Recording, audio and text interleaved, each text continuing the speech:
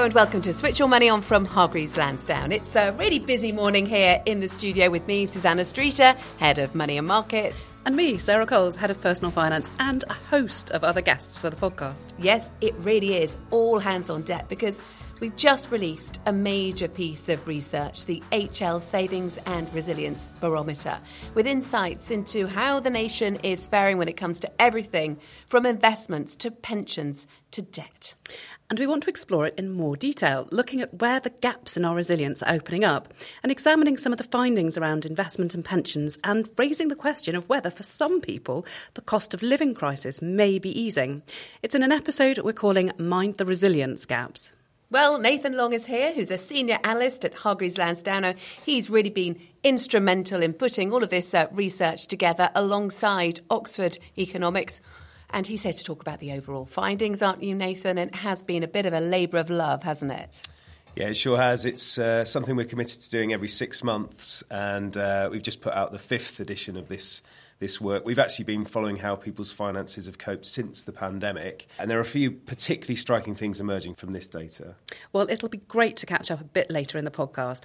We'll also be speaking to Helen Morrissey, our Head of Retirement Analysis, about some of the really alarming figures emerging relating to pensions and retirement. Yes, and then we will explore the investment findings in depth and the ways in which people can address some of the issues that have emerged with Sophie Lunge-Yates, our lead equity analyst. But let's start with a snapshot of the economic picture that these findings are reflecting. Yes, it does seem clear that plenty of people are struggling amid cost of living headwinds and are having to make some big choices when it comes to spending. It's no surprise that the discount chains Aldi and Lidl have seen a surge in sales recently. Yes, Kantar data shows that the discounters saw the sharpest rise in sales, but Sainsbury's and Tesco weren't far behind, and that's thanks to their price-cutting drives. So Lidl saw sales rise the most by almost 14% as its price promotions persuaded customers to pile trolleys high. Other industry data showed that Marks & Spencer saw food sales nudge up by just over 12%, with its core customers considered to be more insulated from cost of living headwinds. Inflation fell faster than expected in the autumn, but it surprised the market in December by rising. And with interest rates high and uncertainty over when a cut will come this year, consumers are still showing signs of being more cautious. We might be having to spend more due to rising prices, but in volume terms, we're buying less. The shine is coming off big brand power, with JD Sports seeing sales growth decline as customers turned more wary. The share price fell steeply after the company issued a profit warning. Burberry is also having a tougher time as it issued another profit warning after sales fell back. So Next has managed to avoid so much discounting, which helped it unwrap some festive results which were actually ahead of expectations, and that led it to upgrade its profit forecast. But Next has also joined other retailers in warning there could be delays to goods arriving on the shelves caused by rerouting of ships due to violence in the Red Sea. The threat of supply chain snarl-ups is set to be a risk once again, and that's adding to concerns about stubborn inflation. However, financial markets are still flagging the potential for interest rate cuts in 2024, with some forecasters suggesting the Bank of England may bring forward the first interest rate cut to as early as the spring, despite policymakers having warned that rates may have to stay elevated for an extended period of time. Although the economy grew in November, the increase in GDP cancelled out October's decline. So stagnation still appears to be the order of the day. But with better mortgage deals landing this month, it does appear to be helping the housing market a bit, with Rightmove flagging a positive start to the year. So asking prices were 1.3% higher on January the 6th compared to the beginning of December, more than double the average increase for this time of year, showing that agents and sellers were looking more optimistic about demand.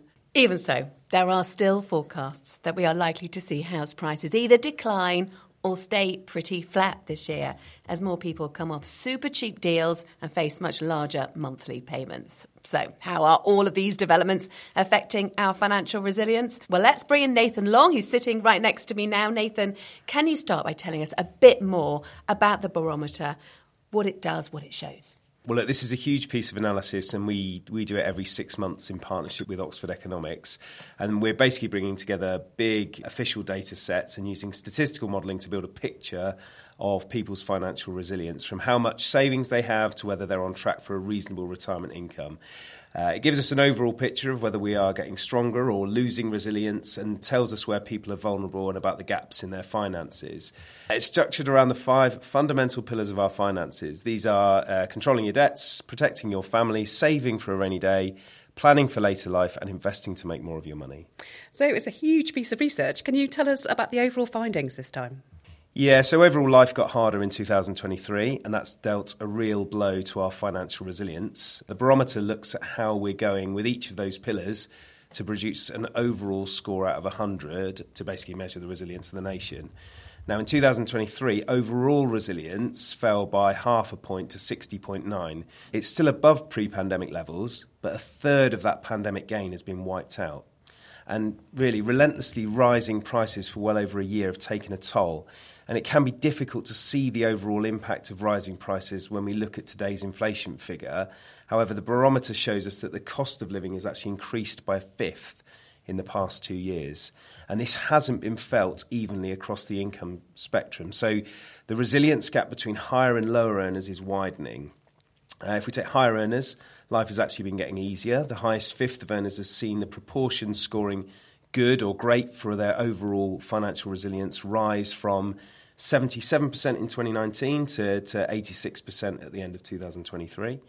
Meanwhile, if we look at lower earners, they're still being clobbered by the cost of living crisis, and the lowest fifth of earners with good or great scores fell from only 3% to 2%. So a big, big difference there. That is really stark. So, Nathan, why has this gap been opening up? Well, some of this goes back to the pandemic.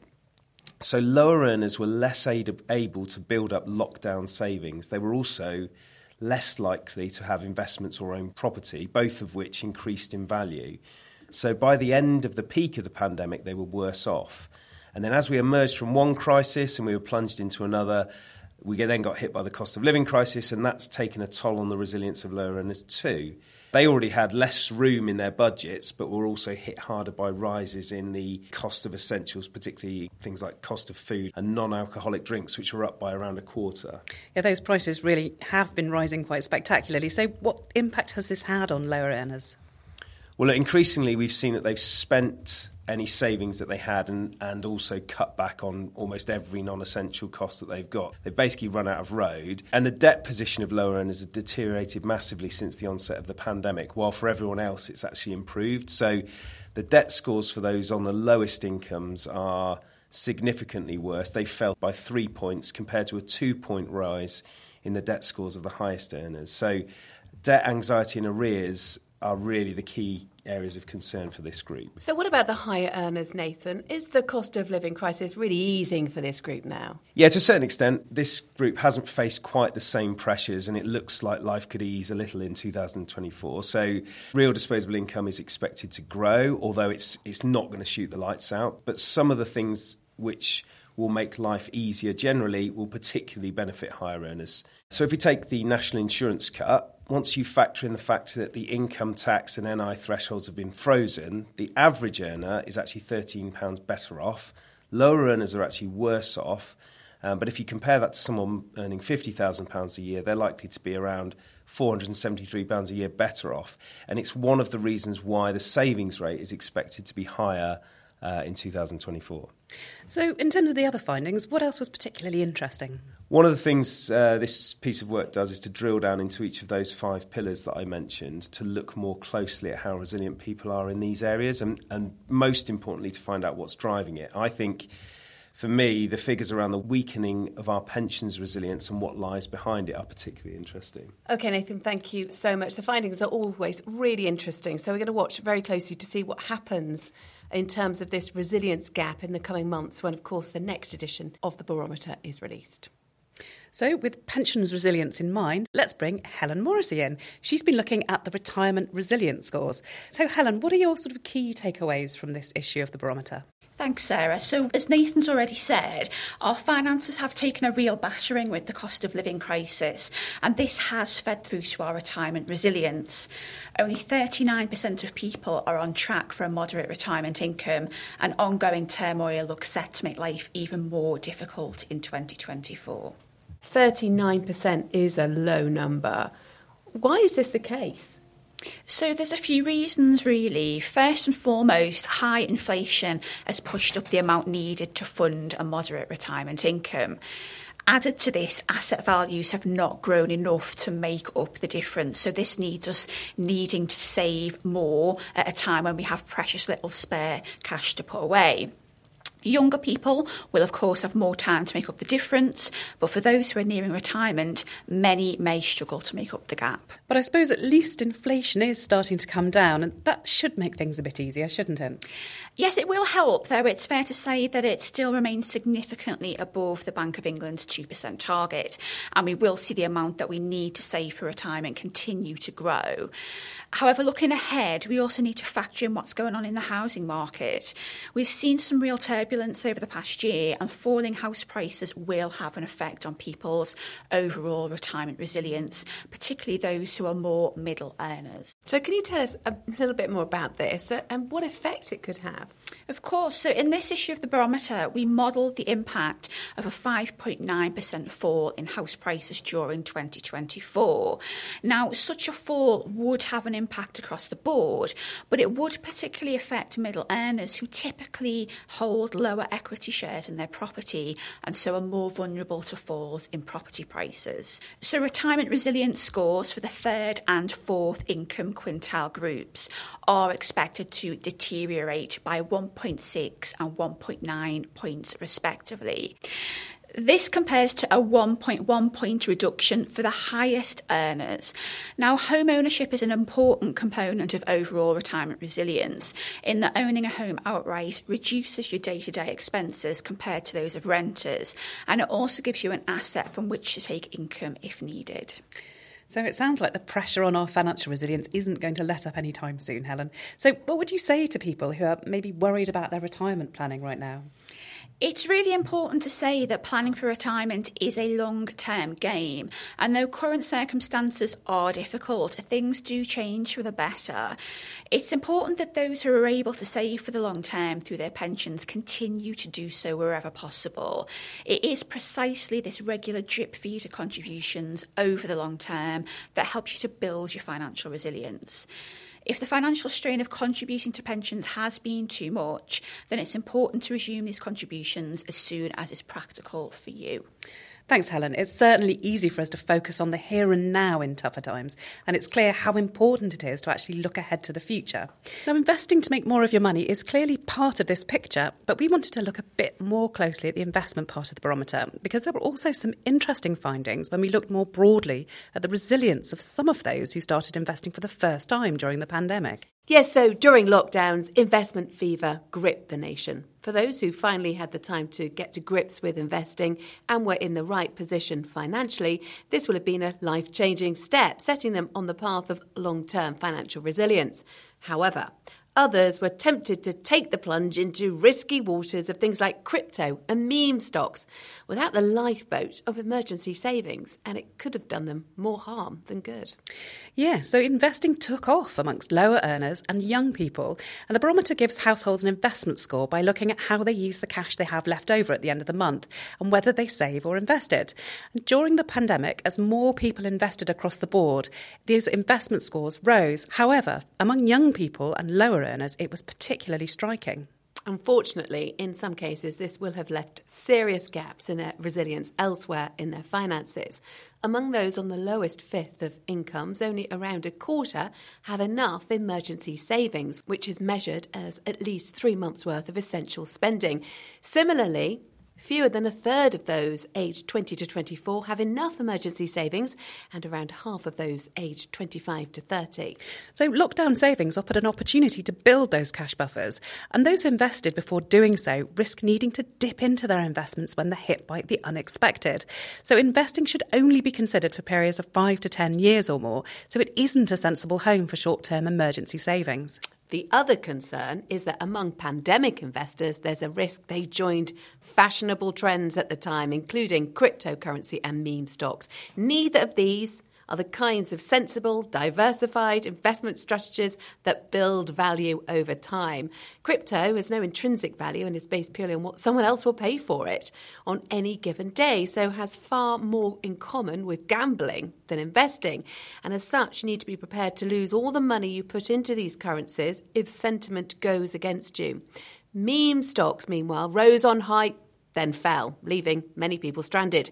HL included warnings to investors browsing meme stocks on its website at the time, highlighting they were particularly risky options. Since the onset of the pandemic, we've also been running a Better Investors programme, contacting clients and encouraging good investor behaviour. So, while it is brilliant that so many people explored investments during the pandemic, there are clearly more balanced ways for people to get started than through meme stocks and cryptocurrency. So let's bring in Sophie Lungate. She's with us here in the studio to chat about this and look at some of the best first steps to take when investing. So Sophie, welcome, and just tell us about these first steps. I mean, they are really useful reminders, aren't they, for all investors, in fact? Thanks, Susanna. I'd certainly say so. So as you're saying, we know that the barometer has highlighted that younger people might lean towards the wrong type of investment.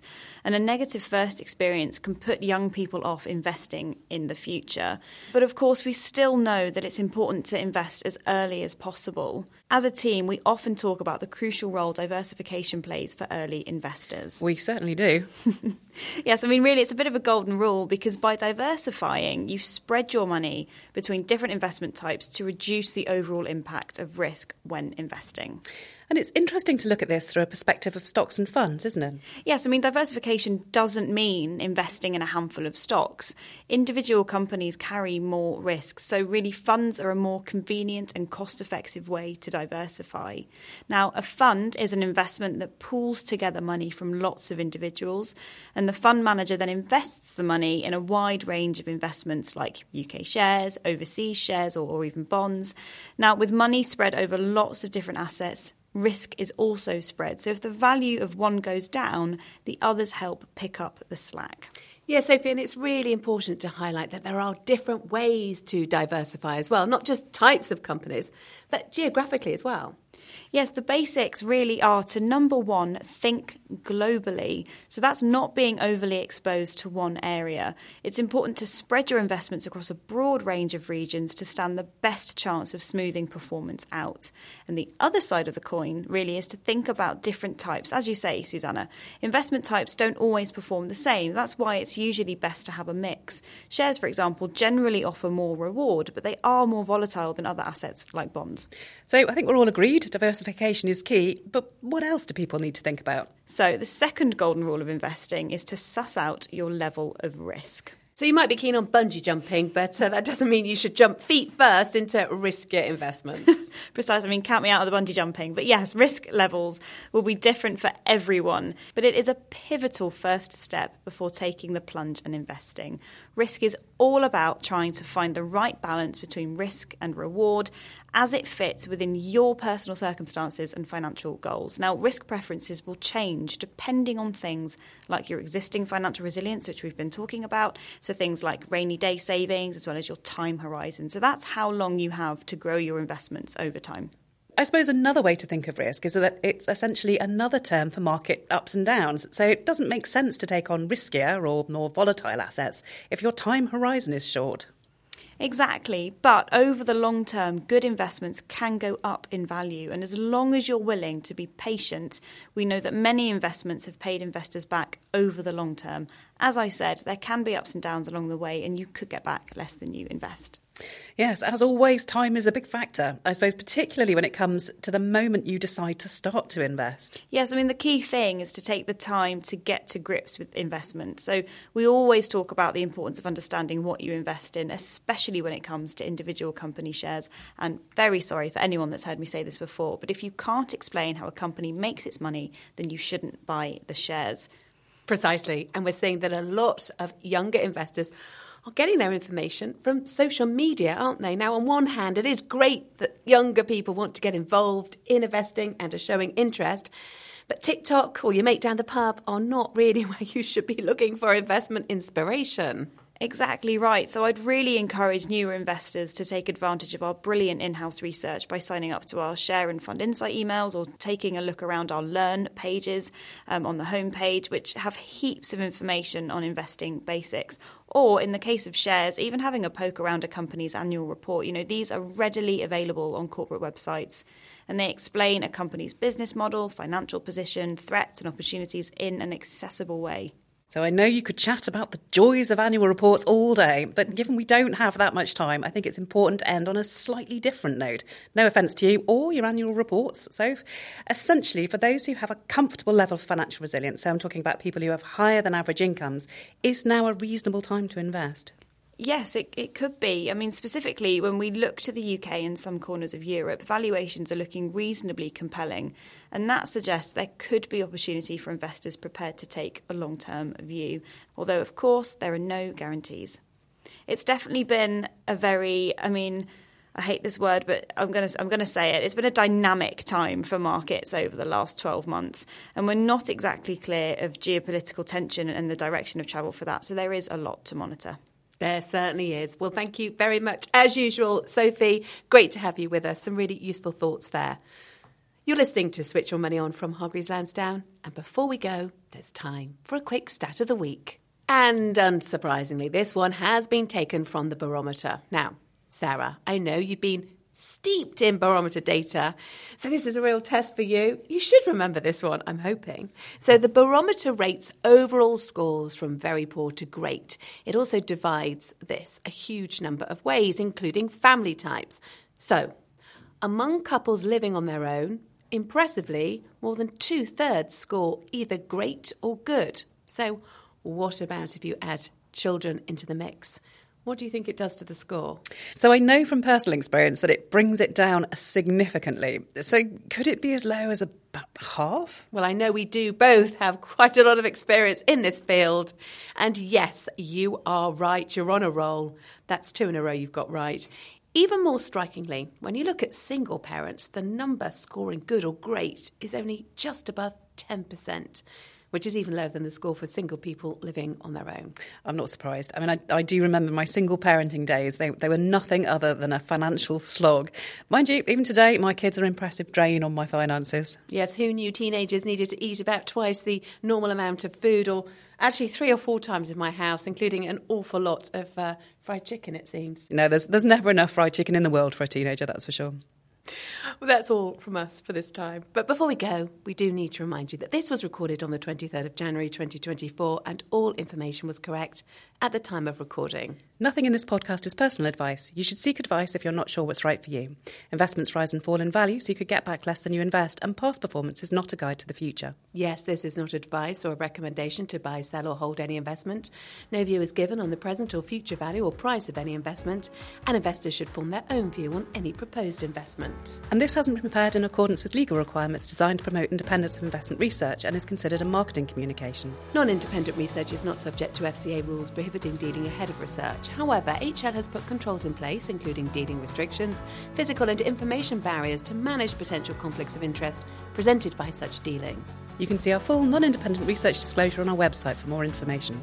So all that's left is for me to thank our guests, Nathan, Helen and Sophie, and our producer, Elizabeth Hodson. And you, of course, Sarah. Thanks very much for listening. We'll be back again soon. Goodbye.